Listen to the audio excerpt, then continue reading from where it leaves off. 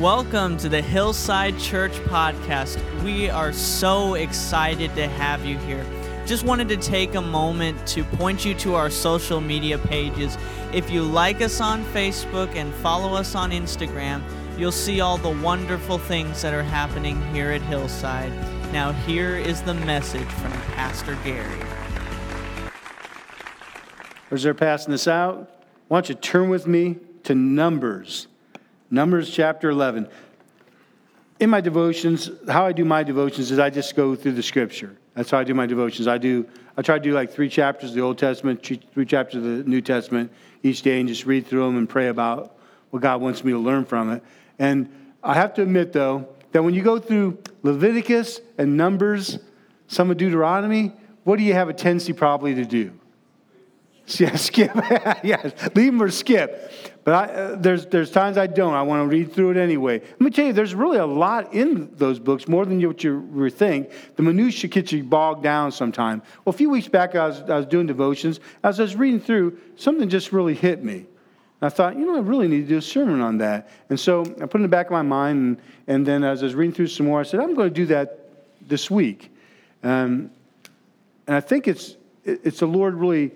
It's His timing, because I've been talking to you guys about leadership, and we just talked about this morning even a little bit, talked about leadership and how we need to raise up leaders in the church. And this passage of Scripture really speaks about that. It's Moses. Let me give you the background. Moses has been given the job by God to lead Israel out of Egypt.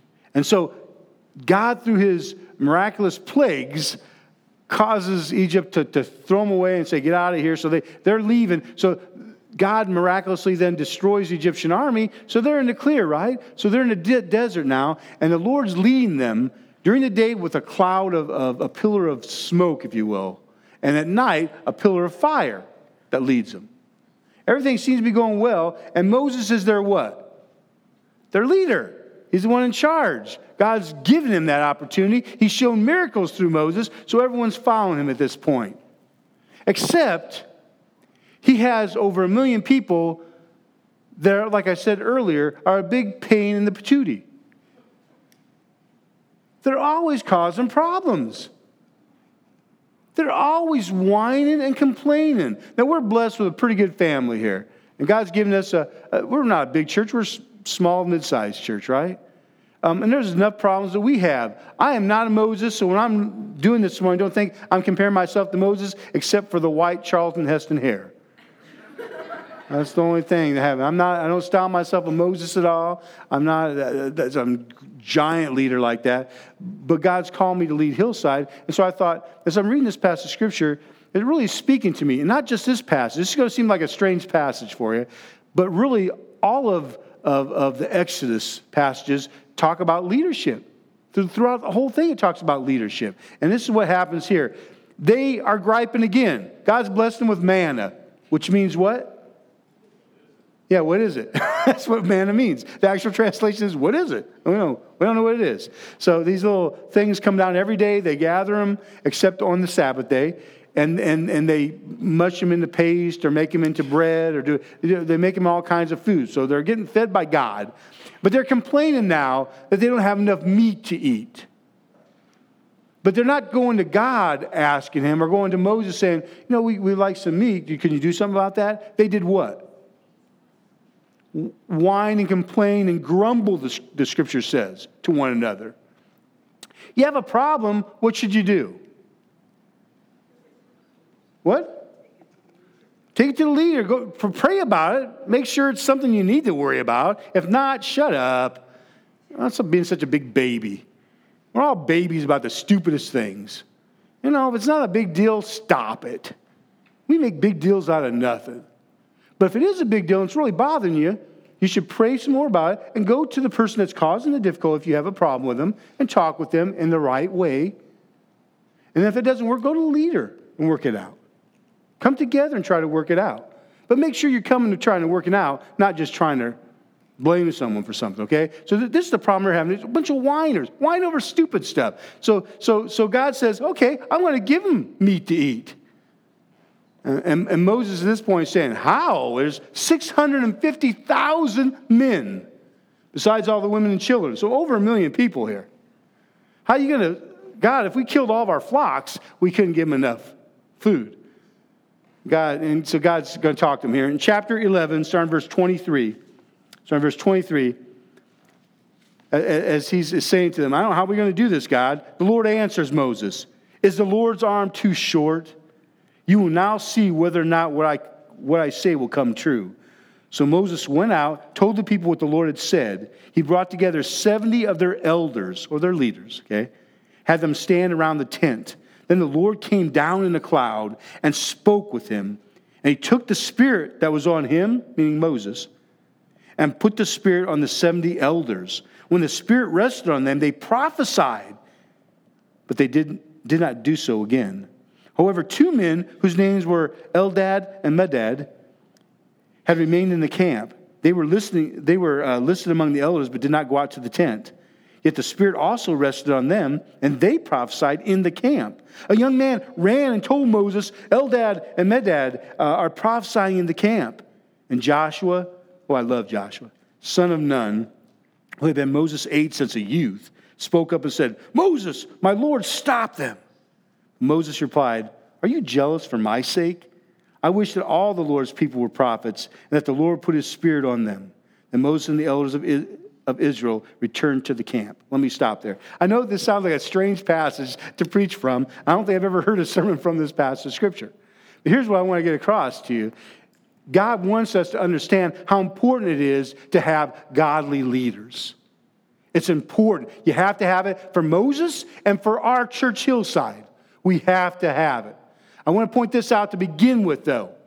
70 men at this point were chosen to be leaders. They just seemed to be leaders of the tribes. So God called them and poured his Spirit out on them, and they prophesied. But the Scripture says they didn't do what then after that? They never did it again. They never did it again. So we don't know what kind of leaders they actually were at some point.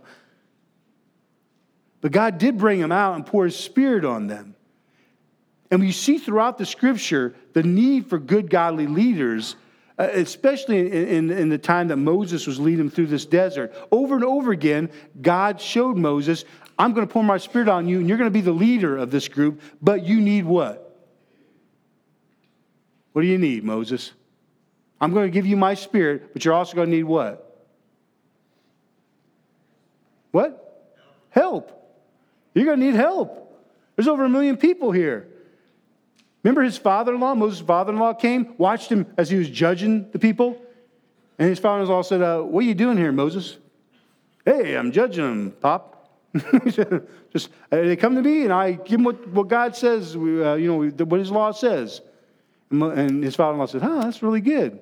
That's kind of dumb. What? You're going to kill yourself doing this. All these people coming to you with all... Do you have to judge everything? Don't you have people among your group here smart enough to be able to be leaders? Why do you have to do it all? Lift up some leaders to help. They can judge. Someone can be leaders of 10, 100, 1,000. Let them do some of the work. Here's one of my failings that I had as a leader is I'm a loner by nature. I like people, but when I do work, I do it well. How? I do it alone. I do it by myself. I'm a hard worker. I'm a strong worker. God's given me health and physical strength, and he gives me guidance spiritually, but I have a tendency to just do things on my own. It's a weakness. Because I can't do everything as well as I should. And God's shown me that through the years, that I have to allow others people to come alongside me. I'm working on that now at Hillside. We lost 142 people in 2 years, guys. All those jobs we lost, 140, that's half our congregation gone. A lot of those people were our leaders too. There were some strong leaders we lost. And we're struggling right now when it comes to that. We're struggling right now. So myself, Jim, we kind of just, I just kind of hold back and just start going back my old way and just doing things on my own again. And God's really been talking to me and saying, you need to make sure that you help cultivate other leaders around you. That they will grow up. You encourage them, you discipline if they have to, but you make sure that they're trained the right way. And they're pointed to me. And he's really been putting that on my heart. And I'm not going to do it this week, but this sermon, what I wanted to get across to you mostly is this. I want you to pray about this. I'm going to next week hand out cards to you, anyone who will covenant with me to actually pray about this. And I'll take those cards, I'm going to use those for my prayer time then. All the people that sign these cards. If you say you'll covenant with me especially, that you'll pray about this, I'll put you're on my prayer list then. I'll be praying about this. I want you to pray that God will lead us as a congregation to have leaders rise up. People that are seeking God's guidance and will. That they want to be people who can lead groups of 10 or 100 or whatever.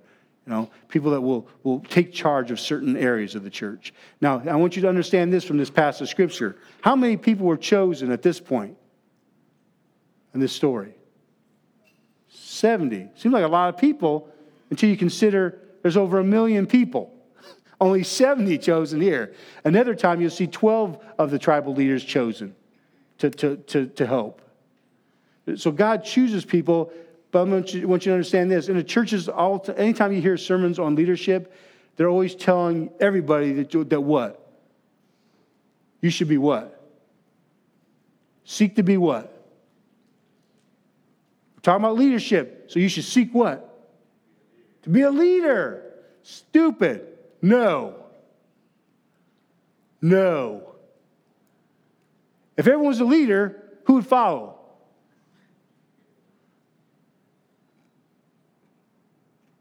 Now, at some point, we're all to be ministers, though. God gives us tasks to do. But not everyone's meant to be a leader. So don't I feel terrible, I'm not leading anything. If you're not meant to lead, then you're not supposed to lead. In fact, the Scripture says this, not everyone should seek to be a teacher. Because those who are teachers will what? Will be judged more harshly. So if you're in a leadership position, you're teaching, you're leading in some way, let me tell you what, God holds you responsible. So if you're not called by God to be leading in some group, you just do it because of pride or obligation, because other people are looking at you and you don't want to look bad. If you're doing it because of that, that's the wrong reason. But I do want you to understand this. All of us are called to minister. We're all called to work. And those of you who are called to be leaders need to understand this from this passage of Scripture. That if you're a leader, that means that you lead by example. Not by just dictation. You don't just dictate to people. In this passage of Scripture, when you're looking at Moses, he gets all these people around him, and he leads, but he doesn't lead by just telling them all the time, this is what you're going to do. Sometimes he'll give them a mandate because God gave it to him. And he says, God says this. This is how I lead as a pastor. This is how I want to lead. I will tell you, this is what God's saying to it. This is what his word says. This is what we need to do, because God says it's the right thing to do. Now, in a board meeting, if it comes to a scriptural issue, and our board would say, no, we don't want to do that, but the Bible says we should, what should I do? What should I do? That's right, you stand in the Bible. But how about the board meeting when I say, I do not like, we're going to need new carpet, and this just happened, I don't know, we've had this for a while, I guess, but we need this new carpet in here. And I picked out the carpet I thought would be really good. And the ladies on the board did not agree with me. And they picked out this carpet that we have. Who won on that, I think? No one won. What it was is we got together, we decided what we wanted to do, and we voted on it. And the vote sided with the ladies. I live in a house full of women, so I'm kind of used to that. So I said what? I'm the pastor, and that carpet's going to be the color because I think it should be this way. No. We came from church at College Park. I heard Kimmy said that the pastor came in there and they were talking about doing some changes, and that they picked out what they wanted, and the pastor said, God told me the carpet should be this color. Wow. Either he's got a really, really close relationship with the Lord beyond anything that I've ever experienced, or he's lying. You know why I think that he's lying? Yes. I do not believe that you go against everyone on the color of the carpet, and that's going to be a godly thing to do. You don't you lead by example. When I was raising my kids, Karen and I, we tried to set the example for the girls. We tried to be the same at home as we were here at church. There were rules to go by, but we didn't just dictate to them. We wanted to lead by example. When we said, you know what, you ought to care about people. You need to not be pushy and try to always get your way, but you should think about the needs of others. So what did Karen and I do? We tried to live that in front of them. And if we failed, we'd pray about it. We'd be pretty open with it. I was saying this morning in my Sunday school class, we tried to live the same way at home as we did at church. Sometimes when you get to be teenagers, though, it doesn't work very well. Because I remember Leanne one time trying to catch me on that, saying, yeah, Dad, you don't live the same way you do at home, you do at church. I said, well, how is that? She says, you wouldn't yell at those people like you do me. I said, if they talk to me the way you do, I would.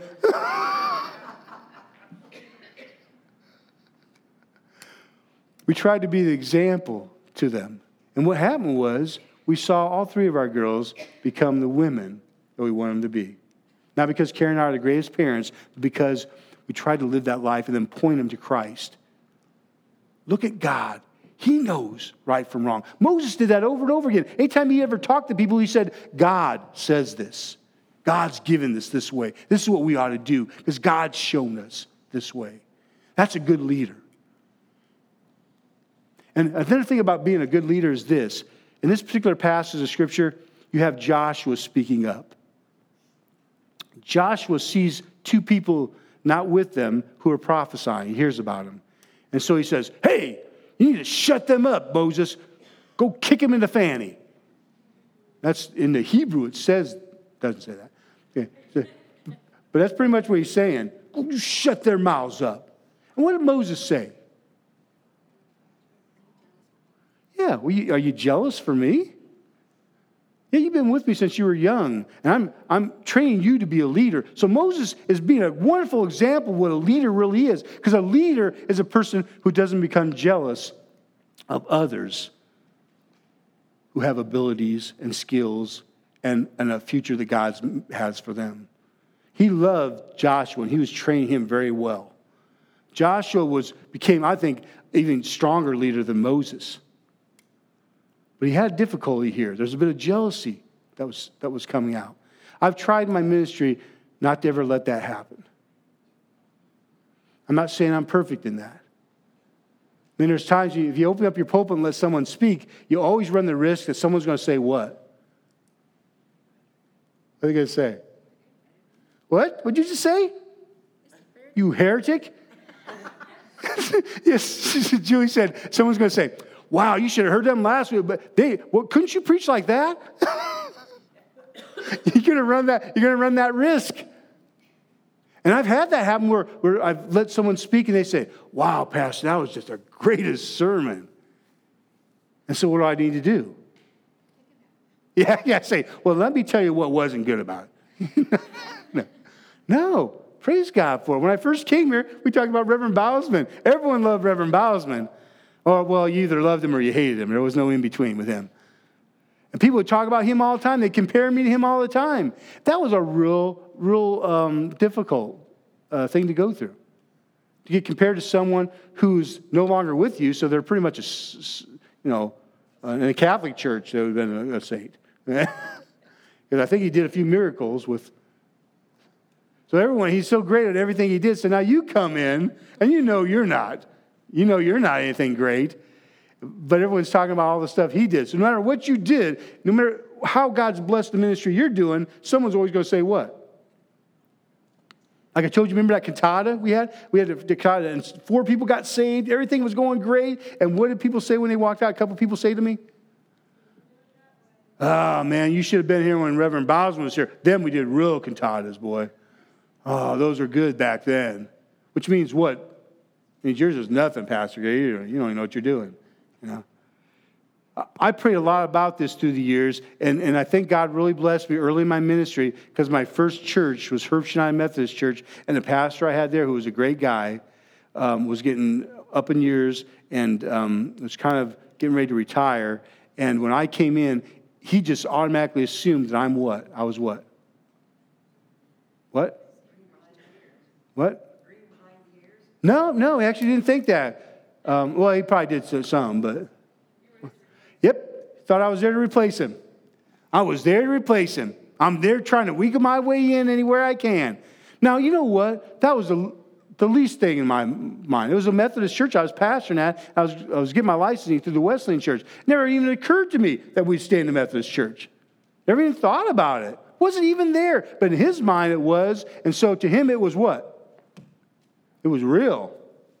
And he used to take me in the office on a regular basis and yell at me.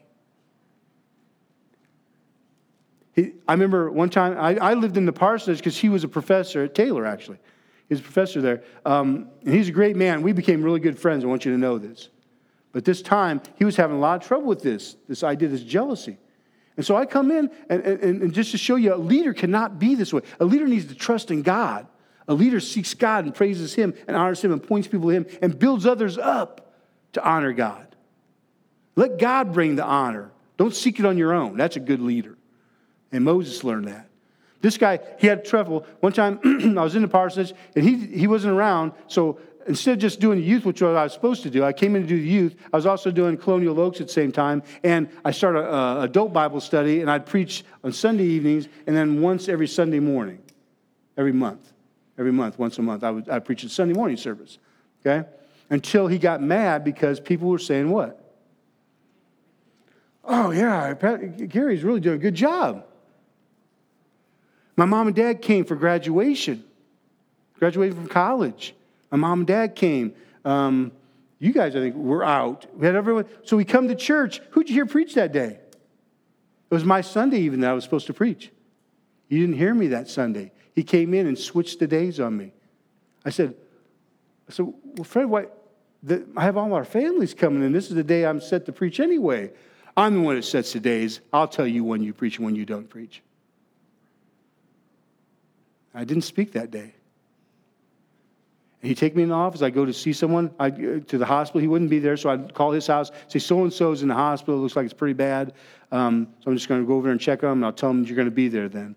I'd leave a message at his house. I'd go to the hospitals, make sure everything was taken care of. I'd go back. He'd come back that Sunday and see me and say, I heard you went and saw so-and-so. Yeah, I did. I'd like to talk to you. We go in the room. He shut the door. Who do you think you are? You think you're the pastor? I'm the pastor, not you. Don't you try doing this stuff to me. You undermine me when you do that. I said, what are you talking about? I tell them you're on your way. I say that, that you're gonna be here for them, but that I heard that they were here, so I was stopping in first, and I called and let you know, and you'd be here as soon as you could. Well, what if they won't let both of us in? I said, Fred, that's never happened.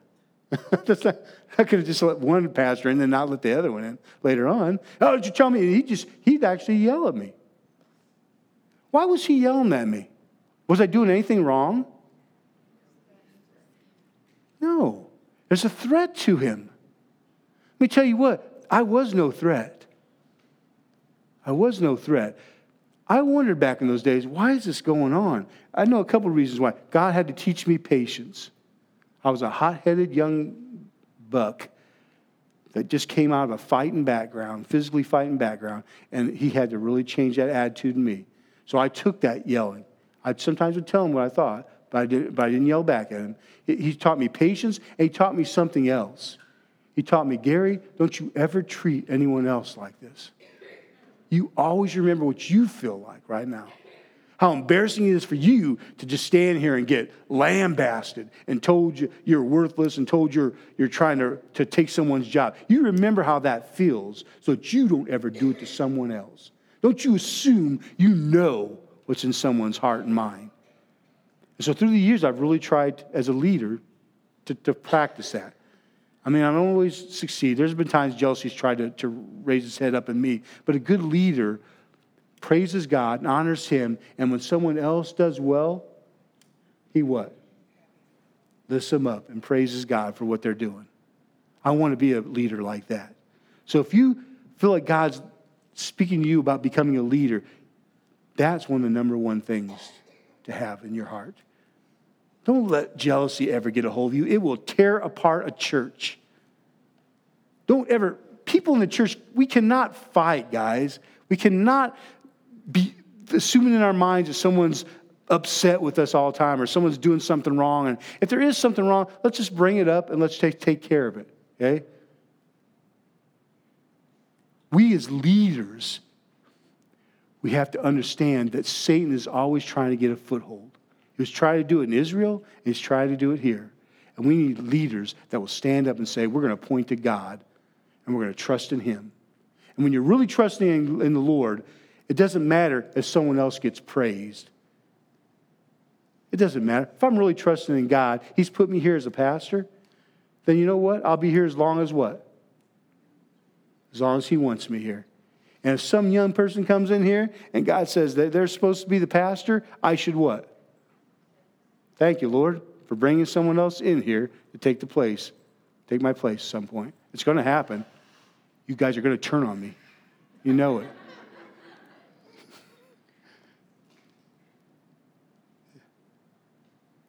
I want to be a leader that fosters that in others. I've failed a lot of times. I'm not a good enough disciplinarian because I came from a past where I was too harsh and too strong. Because of that, I'm not very good at saying, okay, we're going to sit down. You can't act this way. I'm always afraid I'm going to get too tough, and so I tend to step back too much now. But I'm telling you now as a leader that I really believe God's speaking to me saying, Gary, you got to do a better job at raising up more leaders in the church. We have to have men's group leader. We need a men's group leader. We need some man. And Gary, it's not you. God's told me that over and over. It's not you. My tendency would be to what? We need a men's group, so what? I'll start leading the men's group. And God's let me know, no, you're not supposed to. We've done this in the past. Pastor Jim and I are both. We've stepped in on things that probably we should have had someone else take over. I'm terrible at that. So God's been speaking to me. We need a men's group leader. We need young adults. We have a ton of young adults in this church and no young adult group. We have Jessica Teagarden that's supposed to be coming to help us out. She can't be here on Sunday. She works, she's in the service part-time in the Army, and then she works at another place here in town. So Sundays they have her working. She can't get off. But she said she's willing to work Wednesdays, Thursdays, and Fridays at the church and get a group going. We want a young adults group. We want some in their 20s and 30s. We need that. That's important for us. We have a wonderful children's ministry. We have a great teens, middle school and teens going on, but we don't have a young adult group right now. There's tons of people who are in their 20s and 30s that really need to bond together and grow. And man, I'm telling you what, there's where you're going to find a lot of good leaders at that age group. We need that. So I need you to pray about this as a congregation. What's God saying to you? Are you called to be a leader? And if you're not, let me say this to you. If you're really not called to be a leader in this way, you are called to serve God. And so you need to make sure that when you're serving God, let me put my glasses down so I don't throw it all over. When you're serving God, you need to make sure you're following a leader who what? Who's honoring God, is pointing in the right direction.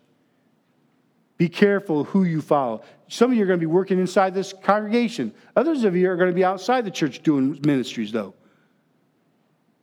Some of you may be leaders, but most of us, only 70 of those guys are called at this time. That left about 1 million so others who are the workers, right? Let me tell you what. If you don't feel like you're called to be a leader, you make sure you pray and you seek God's word. Then you watch the person who is the leader. And you make sure they what? What do you make sure they do? What? Yes. That they're serving God. They're following his word. They're not going off by the wayside anywhere. Okay? That's your responsibility for me too. You call me on it. Read the passage of Scripture. Whenever I say this all the time, whenever I'm preaching, read around that passage of Scripture. Did I take anything out of context? Call me on it. I don't mind that. Call me on it. I don't think you're going to be able to because I try to, my very best, to make sure I preach within the context. If you read through this book of Leviticus and Numbers and Deuteronomy, you'll find what we're talking about over and over again, this idea of needing to raise up leaders to honor God and serve God, how Moses struggled with this, and how God blessed them when they had good leaders. Let me tell you, you talk about jealousy, it can enter into any church. We just talked about that just a second ago. These guys sometimes will get jealous. At one point, some people were offering incense, sacrifice of incense, when they weren't supposed to. They said, we don't care what Moses says. We are just as good as he is. We're just as close to God. Those people that offered incense, what happened to them? Do you remember the story? What? Say it louder. Yeah, God burned them. Boom, fire came down, consumed them. The censers they were doing, they picked those up and brushed them off and cleaned them off and took them away.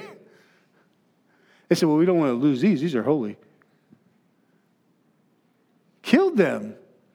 Moses' own brother and sister, Aaron and Miriam, rebelled against him.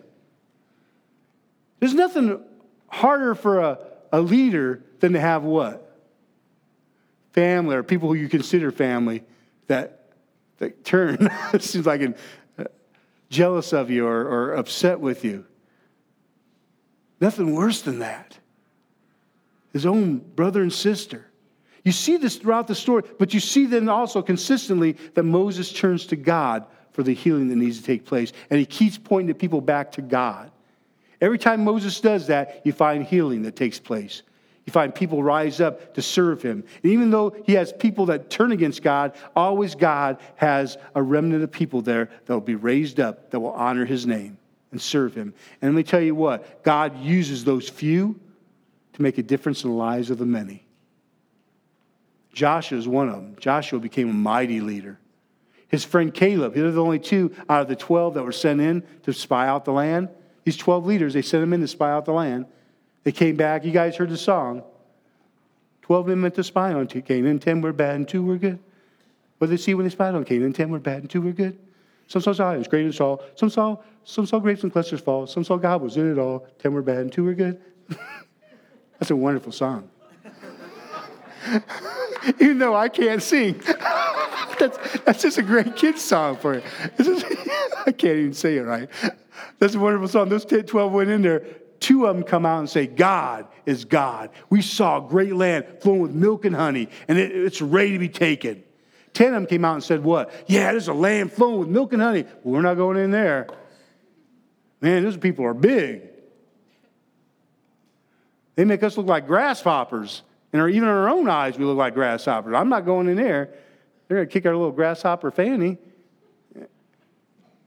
We'll lose everything. Let's go look somewhere else. 2 of those people honored God, though. And what did God do to those 2 people? What did God do for Joshua and Caleb? Does anyone know? Joshua became the leader after Moses. He led the Israelites after this time. And they respected him just as much or even more than Moses. And Caleb? Joshua and Caleb were the only people who were 20 or above who survived the wilderness trek.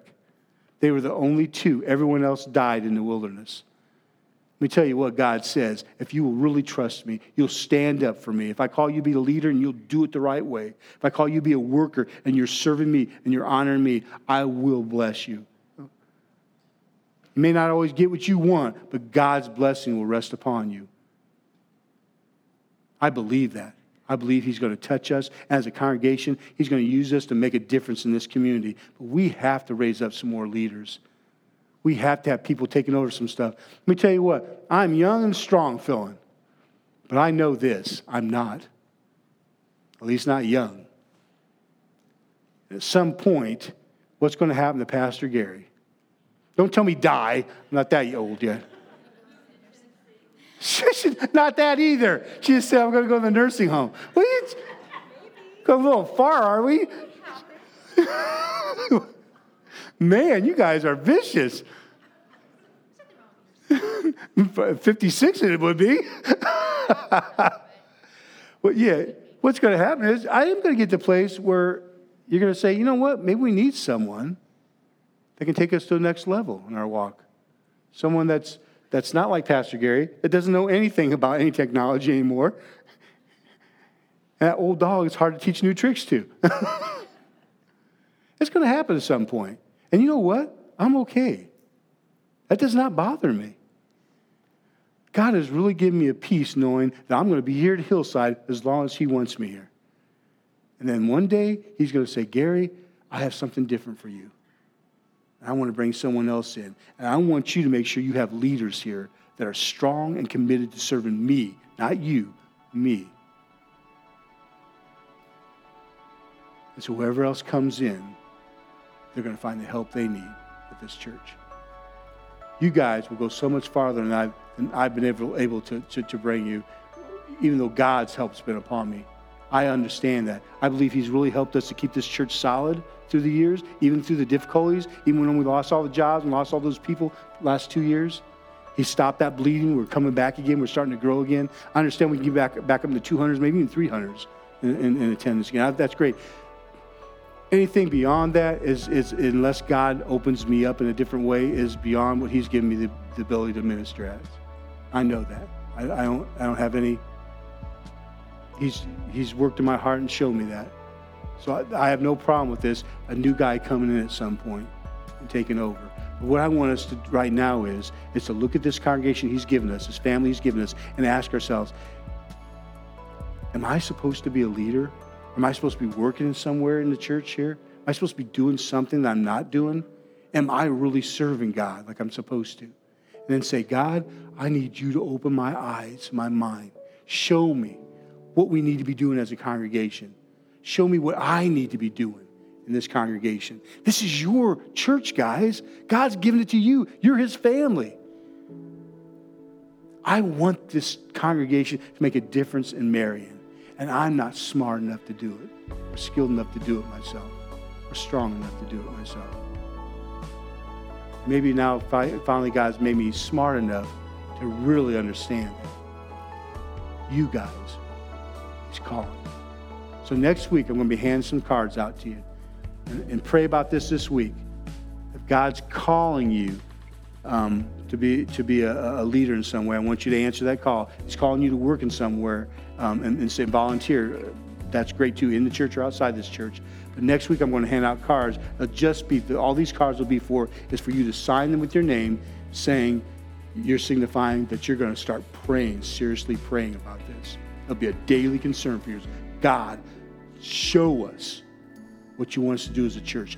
Lead us to the people that need to rise up as leaders. If you'll do that for me next week, I really appreciate it.